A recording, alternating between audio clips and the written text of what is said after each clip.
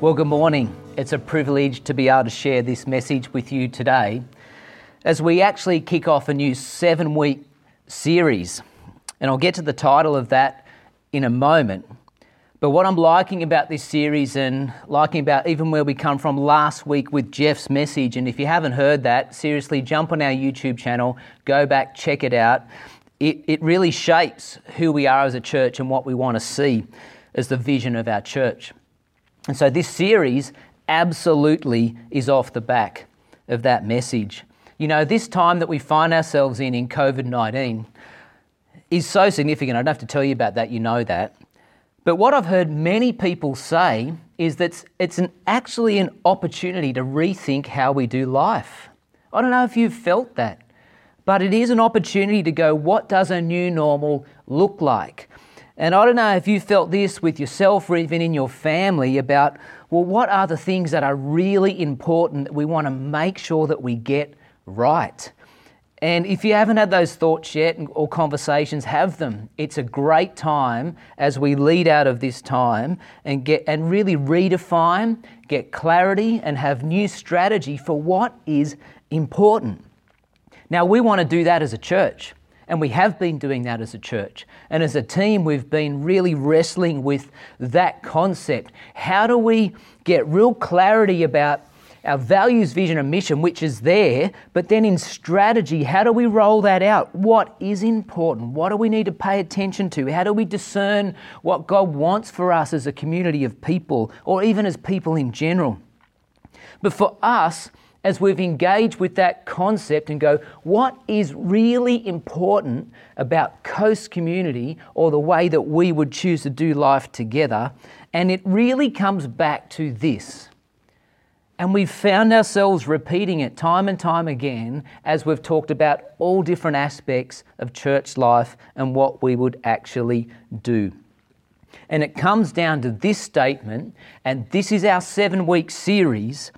And if we are to redefine and clarify strategy based all aligned with our values, vision, and mission, it's this. We want to be a community of people that are disciples who make new disciples, who make new disciples, who make new disciples, who make new disciples. You get what I mean. And so really, we want to redefine discipleship and go, what is that? And what do we do with that? Because I don't know about you, but that's what we want to see. We want to have this culture in a community where we see disciples making new disciples, making new disciples. That's what's important for us. That's what's aligned with our values, vision, and mission. But it comes with a few challenges there because I think we really need to redefine discipleship. Now, I don't know about you. You might have been a Christian for a long time. Maybe you're watching this and you're just checking out faith and might be one of the first times you've stepped into a faith space. My hope is that today we can actually bring some clarity about that concept of discipleship and potentially even reclaim that word and define it with truth so we know how to apply it. Because I think there's some problems with that. One of the problems I've seen with discipleship or even that word or even the practice of that is we've personalised it. We've made this concept of discipleship about me, about my growth. And I think that misses something about the heart of discipleship. Or we may think that discipleship is for super Christians, for people who have just, look fantastic, they're really intellectual, got this real theological way to approach faith, and we think it's for other people. But I would like us to think about discipleship like a trainee or like an apprentice. And when we start to think about it in that way, it's quite significant. If we think about even an apprenticeship, I was an apprentice at one stage. Remember, I left school at year 10 and I was actually apprenticed to our local council here on the Central Coast for 4 years, a 4-year apprenticeship. But I wasn't really connected with the organisation. I was connected to a person. His name was Murray. Connected to a person for 4 years to learn a trade. And I would spend much of that 4 years with him in every aspect of that trade. I was connected to a person. And so when we think of discipleship in this way, that it's actually a training thing, it's an apprenticeship, it's actually a way to learn, it's a way to follow. And you know what? You are a follower first before you are anything else. We follow first. In fact, if I could bring a simplicity to discipleship, it's actually this. We follow Jesus. That's our first priority. Then from that engagement with him, the person of Jesus, we learn to lead ourselves. And then from that standpoint, we learn to lead or influence or make a difference in other people's lives. From our family, our friends, where we work, where we minister, you get it. What's interesting, I see in our culture, I don't know if it's just our busyness, we kind of get stuck in that leading people space, and we can neglect leading ourselves, and we can absolutely neglect following Jesus. You know, the last words of Jesus are pretty clear when you spend some time in that space. And I want to look at those last few words of Jesus. Now, this is after Jesus lived in a human form. He's God, and he came to earth to be with us and to live this life in a human body. And he lived for 33 years. And you may have heard the story and know that he was crucified, and he did pay the penalty for our sin, but he rose from the dead, he conquered death, and he ascended back to heaven. And so when we look at some of these last words of Jesus, like in Matthew 28, and Matthew records this, and I don't know about you, but to be in the kind of space of these disciples, I mean, that's what they call it. And sometimes we think discipleship is actually referring to them. It refers to you and me as followers of Jesus. But they actually did have like an apprenticeship with Jesus. They hung out with him for 3 years. Jesus said, "Come follow me," and they did. And for 3 years, they did everything with Jesus. They witnessed a whole bunch of miraculous things. They saw how Jesus did life. They saw how Jesus related to his Father. And then he died. He rose from the dead. He spent time with them before he ascended. And these are some of his last words. In Matthew 28, it records this kind of conversation. And it says, Jesus came and he told his disciples, "I have been given all authority in heaven and on earth. Therefore, go and make disciples of all the nations," or all the peoples, "baptizing them in the name of the Father and the Son and the Holy Spirit, and teach these new disciples to obey all the commands I have given you. And be sure of this, I am with you always, even to the end of the age." They're some of Jesus' last words as he lived on earth. And I love this Message paraphrase. It says, it talks about, meanwhile, the 11 disciples are on their way to Galilee, headed for the mountain Jesus had for their reunion. And the moment they saw him, they worshipped him. Some, though, held back, not sure about worship, about risking themselves totally. Isn't that interesting? And then Jesus says these same words. Jesus, undeterred, went right ahead and gave this charge. "God authorized and commanded me to commission you. Go out and train everyone you meet, far and near, in this way of life, marking them by baptism in the threefold name, Father, Son, and Holy Spirit. Then instruct them in the practice of all I have commanded you. And I'll be with you as you do this, day after day after day, right up to the end of the age." I tell you what, if we could just sit in that passage for a while and let it integrate into who we are, we would see that there is a very clear call, a commission, in fact, on our lives as believers to be disciples who make new disciples, who make new disciples. Ongoing, for generations, far and wide, for every people group, all kinds of people, and you're included in this. You might be watching this thinking, "Oh, that doesn't really make any difference to me." I mean, this message is actually inclusive. The invitation is for anybody to step into this. What's interesting about what Jesus says, he says, all authority in heaven on earth has been given to me, to Jesus. All authority. He says, therefore, because of that, go and make new disciples. What's interesting, Jesus' last words could have been anything.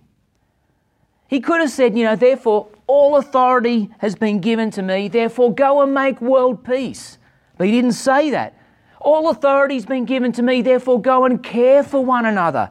Or go and enjoy each other's company. All authority has been given to me, so go and feast and celebrate my resurrection. He doesn't say that. He doesn't say all authority has been given to me, therefore go and pray for each other. He doesn't say that. He doesn't say, look after the world I created for you. He doesn't say, go to Bible college and learn as much as you can. Now, all of that is good, and most of that is really important. But Jesus says, all authority has been given to me, therefore go and make disciples. My goodness, all of those things I mentioned and more are all good things, but not at the expense of making new disciples. There's an expectation, there's a responsibility that we have as believers to actually go and to make new disciples. And Jesus promises you, he promises me, he promises us together that he is with us in that. His Spirit, his presence is with us in that. Jesus is building his church. He wants to partner with you and me in the process, and he promises, as we are making new disciples, to be with us, to be with you in that. In Acts 1, this was written by Luke. Luke was another of Jesus' disciples who walked with him, who worked with him, who understood partly what Jesus was doing. And check this out. Luke wrote this in Acts, and it says this. It says, in my first book, I told you about everything Jesus began to do and teach until the day he was taken up to heaven after giving his chosen apostles further instructions through the Holy Spirit. And during the 40 days after he suffered and died, he appeared to the apostles from time to time. How's that? 40 days after he rose, he was appearing to people. And he proved to them in many ways that he was actually alive. And he talked to them about the kingdom of God. And once when he was eating with them, he commanded them, do not leave Jerusalem until the Father sends you the gift he promised. As I told you before, John baptized with water, but just in a few days you'll be baptized with the Holy Spirit. So when the apostles were with Jesus, they kept asking him, Lord, has the time come for you to free Israel and restore our kingdom? And then he replied, the Father alone has authority to set those dates and times, and they are not for you to know. See, the disciples were missing the main message of Jesus. And he says in verse 8, but you will receive power when the Holy Spirit comes upon you, and you will be my witnesses, telling people about me everywhere in Jerusalem, through Judea, Samaria, and to the ends of the earth. Now that includes Australia, right there. These were the last words of Jesus. The very last words that Jesus would say, because it says in verse 9, after saying this, he was taken up in a cloud while they were watching, and they could no longer see him. And as they strained to see him rising into heaven, two white-robed men suddenly stood among them. Men of Galilee, he said, why are you standing here staring into heaven? Jesus has been taken from you to go into heaven, but someday he will return from heaven in the same way that you see him go. So literally, the last words of Jesus when he was living in the flesh in this earth was verse 8.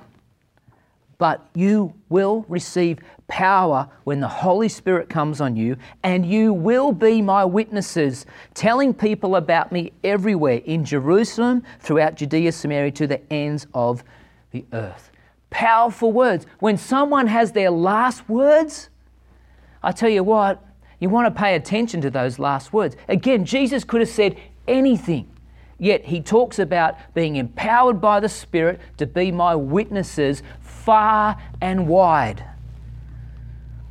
I think it's really funny, actually, when you think about this, that Jesus kind of says, surely I'll be with you when the disciples see him ascend to heaven. I think that's quite funny because the full picture's not there. He says, wait till you receive the Holy Spirit, which you'll read that happened. The Holy Spirit was poured out. You and I don't have to wait. We have the Spirit to do everything He's called us to do. We're empowered by the Spirit to be His witnesses. We are empowered by the Spirit to be disciples who make new disciples who make new disciples. That is the purpose of a local church. That is the purpose of a community of people, of believers. That's an expectation that you and I have on us, to share that with all kinds of people. If I was to simplify it again, I think our responsibility is to share the good news of to share the good news of Jesus, to baptise and to train people, and then repeat that. Share the good news, baptise and train. Share the good news, baptise and train. That's our responsibility together. We're commissioned in that by Jesus personally. You've heard me say it before, if you've heard me speak, that I think baptisms are one of our best measures, maybe the best measure of growth and fruitfulness. It's interesting, in that passage it talks about being baptised in the name, singular, Father, Son, Spirit, the triune God, the Trinity. Now here's the deal. Maybe in a church community we can kind of miss the significance of that, maybe. It's interesting, like we could be, as a church community, in this organisation going, actually, money's running out now, which it isn't. There's been so much generosity in this time, it's amazing. But we can actually see if money was a problem in the life of our church, we'd be problem. We're to change things. What do we got to do? It's significant changes, major issue. 3 months into that space, and we're having major conversation about what can we do. Maybe like now, it's like we can't meet as a church. That's interesting. Problem? Well, is it a problem? Not really sure, because the church is alive and well. When does it get to a point when we go, baptisms? How many baptisms are we seeing in the life of our church? Problem.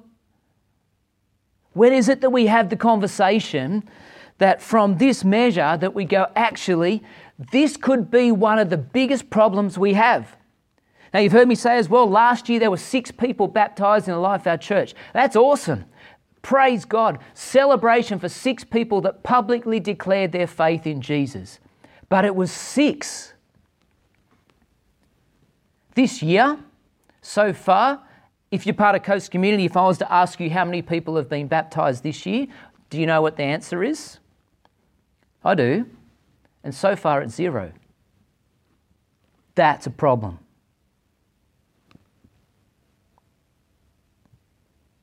It's a problem. Now, I know there's 4 people right now that want to get baptised. Fantastic. And we're going to make that happen. But I can't help but think, if we, out of this time, go, you know what, the clarity, the conviction, based on our values, vision and mission, is we want to be a place and a culture that is disciples making new disciples, and we're actually not seeing people baptised as a mark of new disciples coming into the family of God. I can't help but think that that's a problem. If you're watching this and you're thinking, what is this baptism stuff? Baptism is actually such a beautiful thing. It's significant. It actually captures something that's already happened in your life, where you make a decision to go, I choose to believe in Jesus. And in that choice of belief, He gives you the Holy Spirit to live with you. Powerful. I mean, that can happen for you today if you want to choose to believe in Jesus. And baptism is a symbol where it's almost like when you go under the water, you share in the death of Jesus and your sins are washed away, and you rise up as a new person, a new creation. The old's gone, the new has come. And it's to celebrate what's already happened in your heart. I remember when I was baptised, I was at the end of year 6 in primary school. I remember it pretty vividly. In fact, I was probably pretty young in the pastor's eye at the time, and he made me do this baptism class twice just to make sure I knew what was going on. And so I did that. I remember it. It happened in a church building. I was just tall enough to see over the baptistry, but I can picture it now, and it was significant to declare your faith in front of people. It's one of the most significant things in our faith. And I want us to be a place where we see many people actually come to know Jesus and declare their faith through baptism publicly and train and practice and understand this way of life that Jesus has for us. Discipleship and making new disciples doesn't happen by itself. It doesn't. Jesus could have done it that way, but invites you and me to participate in the process of disciples making new disciples making new disciples. That's a privilege and a responsibility, and it's an adventure to be a part of that. People all around you need Jesus. They do. In fact, people all around you need you. Because if you're a believer in Jesus, you carry the best news you could ever give anybody. There's lost people all around you. When I say lost, people feeling lost in life, feeling like they're living without hope or without purpose. One of the problems with discipleship and even redefining that and reclaiming that is we think discipleship starts the moment someone becomes a Christian. That's not true. Discipleship actually starts the moment you start a relationship with somebody. It actually is a relationship-based thing where through your relationship people can understand who Jesus is, what He's done for them, and make a decision to believe.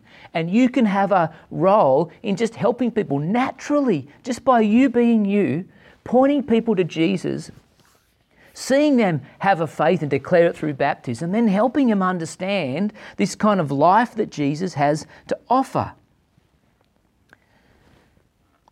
You've probably heard this story. It's written again by Luke, one of Jesus' disciples.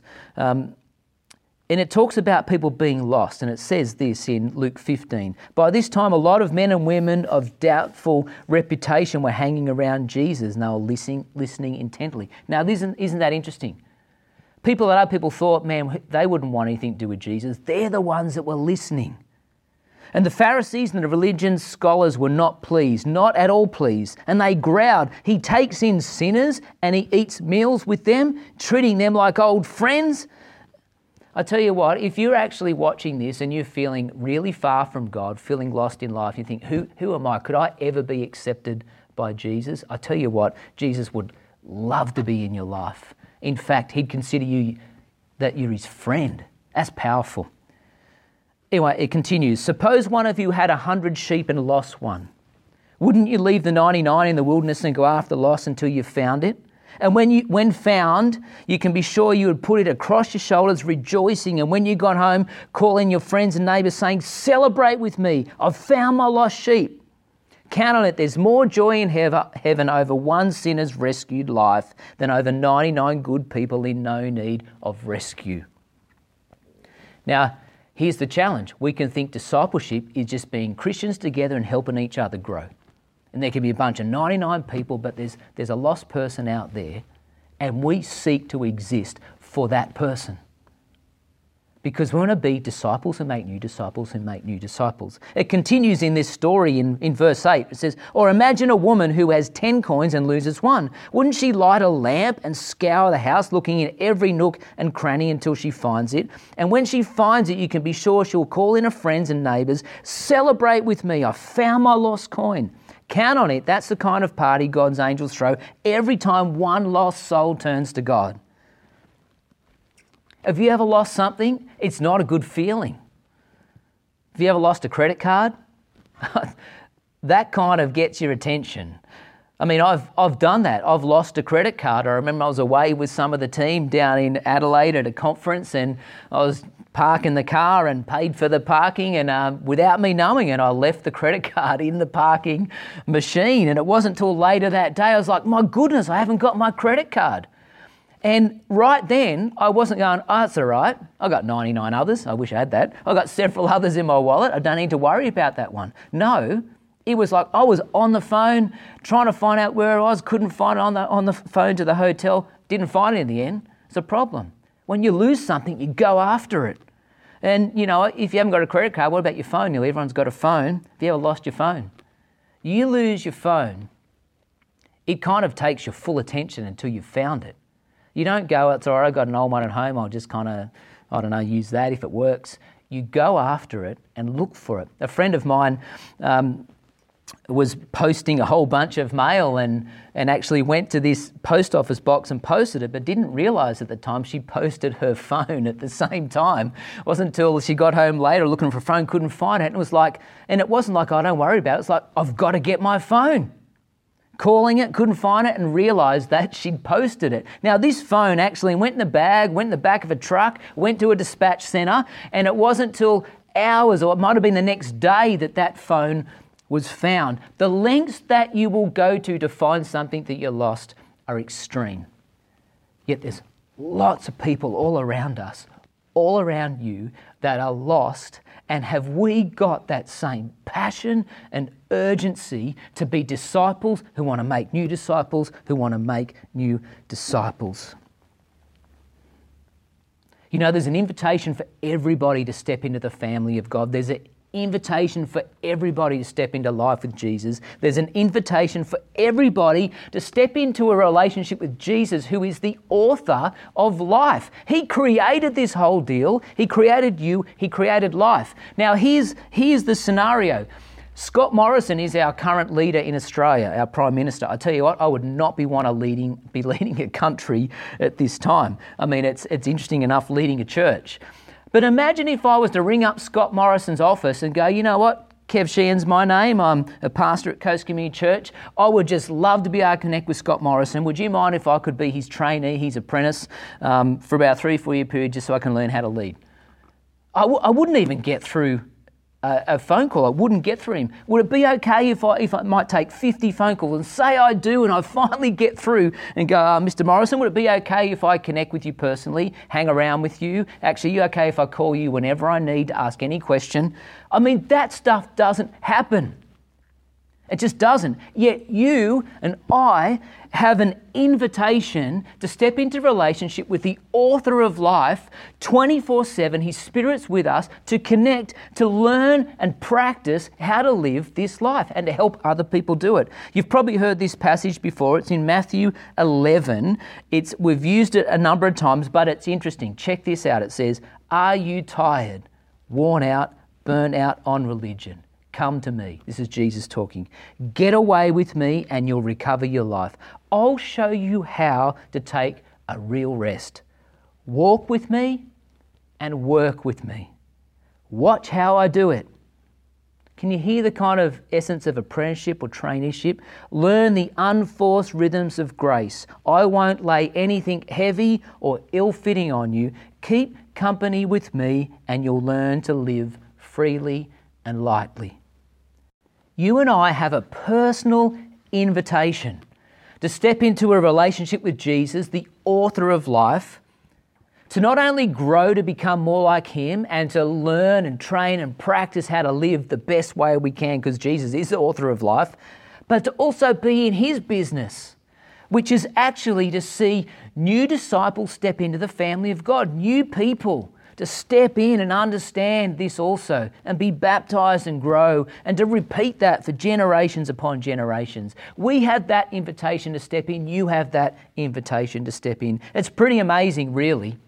It would be crazy not to accept that invitation or to at least explore that. If you want to explore it, just read some of the Gospels like Matthew, Mark, Luke and John in the Bible and explore Jesus and see the invitation that he has for you to step into that. Well, what do we do with that? If we want to be a community of people that's about disciples making new disciples who make new disciples, how do we do that? Because I believe that's our responsibility together. And we can do that lots of ways, but to do that together as a community of people, powerful. You know, when we think of the tree analogy that we have where there's this root system that goes deep into Jesus, that's actually your responsibility. That's my responsibility in how we do that. Now, we want to encourage you in that, but that's our personal responsibility. The fruit of our lives, like the branches and how we go wide, that's actually your responsibility. It's my responsibility personally as I'm grounded in Jesus. But we have a responsibility together, and in this tree analogy, it's like the trunk, where the body of Christ, the people of God, this community, we want to create discipleship environments. Environments that actually foster discipleship. that actually lead people in that. And we see our mission happen where we empower people and we equip people and we encourage people in discipleship so that we can be disciples who make new disciples who make new disciples. It's our responsibility together. Some of the discipleship environments that we want to create are things like these. And it means that there's probably some environments that may not be discipleship environments that maybe we need to let go of. But here's some really key environments, I believe, the team believe, that are discipleship environments. One of those is home groups. Now that's kind of a no-brainer, to meet together in a home with a small group of people around some good content that helps us grow in our own faith and go deeper with Jesus, but helps us go wide in making new disciples. And if you're in a home group, we'd encourage you. We're going to have a brand new strategy about how we can see lots of people step into that space that will duplicate and multiply our home groups. It's a great way for disciples to make new disciples. Our Sunday services are another space. My hope is that we can create an environment that's comfortable for anybody to step in. Whether someone for the first time who's never been to church or whether you've been a Christian for 80 years or more, that we can actually step into environment and grow in our own faith and be inspired and help people actually make a decision about Jesus and be new disciples. You know, one new initiative we want to launch as we lead out of this COVID time is home churches. Now, I'm thinking different this way, the team's thinking differently this way, that we can see the influence that you and I can have out of our homes. Now, while our home groups can primarily be for people that have a faith and part of our community, anyone's welcome, but to actually create these environments in homes where there's people in our church that get the vision of this, that we can actually appoint as home church leaders primarily for people that don't have a faith yet. Like an easier step into a home and be equipped with some good content so that we can actually see lots of people step into that space and so we can make new disciples. You know, one-on-one relationships are powerful. They're great environments like mentoring or coaching or considerate training or actually having a coffee with someone with a Bible open. There's great ways for disciples who make new disciples who make new disciples. Retreats are powerful for that. Even our facilities are actually discipleship environments. Every person that steps into our facilities, all the things that happen, they're actually based on relationship, and someone might not have a faith yet, but there's a relationship which is discipleship. It just starts very early. Even our facilities speak, even by themselves. We can have special events and series and even things like our school, our preschool, cafe, Coast Community Care, that they can all be discipleship environments. And you and I are actually invited to participate in creating those. That's our responsibility, to be disciples who make new disciples, who make new disciples, who make new disciples ongoing. Now to conclude, you personally, if you're maybe checking out faith, and maybe I've never met you before, but you personally have an invitation from the author of life, Jesus, the person who is God, who created this whole thing. He created you. And wouldn't it make sense to actually step into a relationship with him and learn how to live life from the author of life? Powerful invitation. And I would encourage you this day, right now, whenever it is you're watching, if that's you and you're just feeling God's knocking on the door of your heart, that you just invite him in. Jesus, I believe that you're God. And I invite you into my life. Welcome to the family of God. It starts a whole new journey. And I would encourage you in time that you consider to be baptized. It's a powerful declaration of your personal faith. And then you're on your journey of growing. And then at some point you will actually help other people in their growth and in their faith. Or maybe you've been a Christian for a while. And if that's you, can I remind you that you are personally commissioned by Jesus? And can I encourage you to maybe grab those two passages, Matthew 28 and Acts 1, where they are the last words of Jesus, and just sit in that for a while. What's Jesus saying to you out of that? I cannot help but believe that in the heart of those two passages, the last words of Jesus, that there's this strong commission for you and I to be people, disciples who make new disciples, who make new disciples. How can we embrace that? Can you imagine just for a moment, if we did that for a while and we saw many, many people in our community and beyond step into a real relationship with Jesus for the first time? Man, our community, our world needs that message right now. I believe that this crisis is going to lead people to Jesus, but it's going to take you and I to actually step into those relationships, be brave enough. We're empowered by the Spirit. He said He'll be with us and help us on that mission. We can do that. You and I can do that together. And actually, I'm believing, I'm expectant that we are going to see many new disciples, many people come to faith, many people baptized. I'm just really excited about that and totally believe it's possible. But it takes us to be really clear that in this season, let's redefine things, let's get real clarity, and let's be a space. Let's be a community of people where we embrace discipleship and we personally engage with Jesus in training and practices to become like Him, but not leave it there.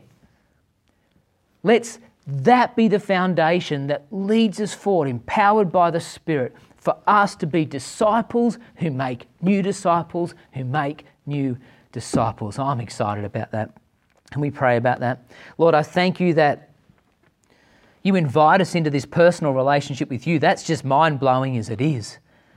And God, we're just so grateful and thankful that we can be in relationship with you. Praise God. Lord, for anyone today that might be a new thing, I pray, God, that by your Spirit personally right now, that they would just sense that they're personally invited to step into a relationship with you and in the family of God. Praise you. Thank you, God. And Lord, for those of us that have a faith, I pray, God, that we take your words very seriously. Help us to own it, live it, and to genuinely be disciples who make new disciples, who make new disciples. God, in our discipleship, train us how to do that. Show us how to do that. Open our eyes to opportunities. May we see people who need that kind of hope or need that kind of love, need that kind of relationship with you.